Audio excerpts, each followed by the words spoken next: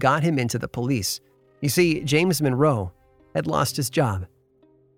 That might seem to be a strange time to celebrate someone, but think about it. When else would someone need more of a pick-me-up?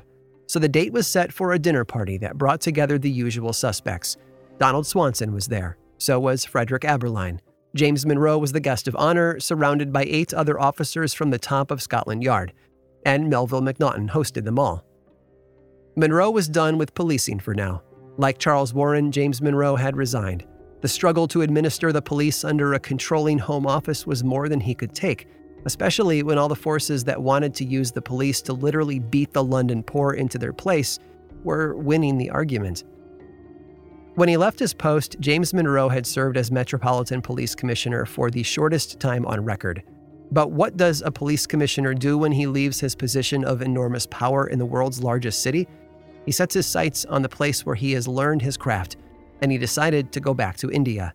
He would be welcome, he said, as a medical missionary.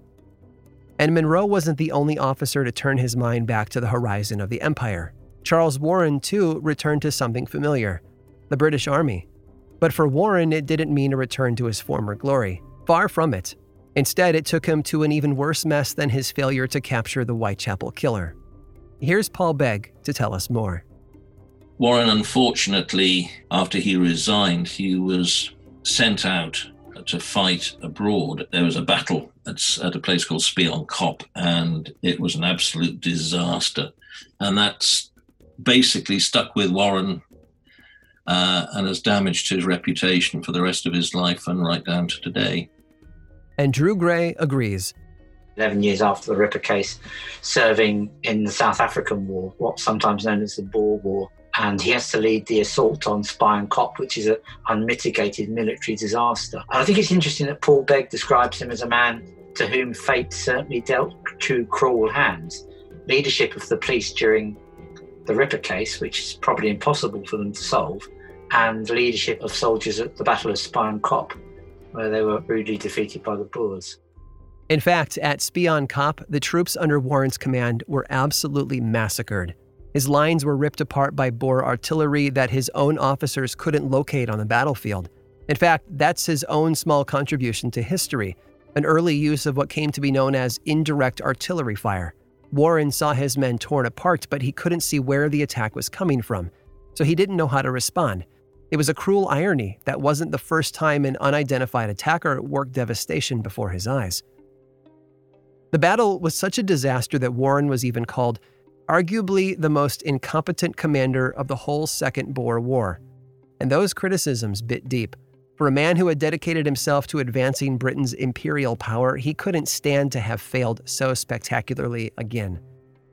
In 1888, Warren had attempted to refute the criticism of the Metropolitan Police by publishing his ill-fated article in Murray's magazine.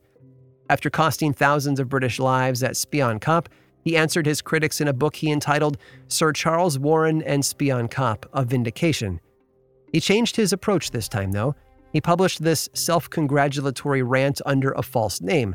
He made sure to quote the best things the Home Secretary ever said about him, that Charles Warren was a man not only of the highest character, but of great ability.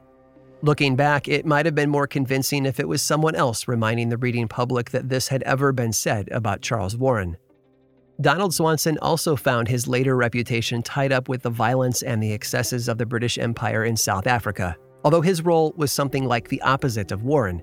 In fact, Swanson had done everything he could to avoid the conflict that later led to Warren's disgrace.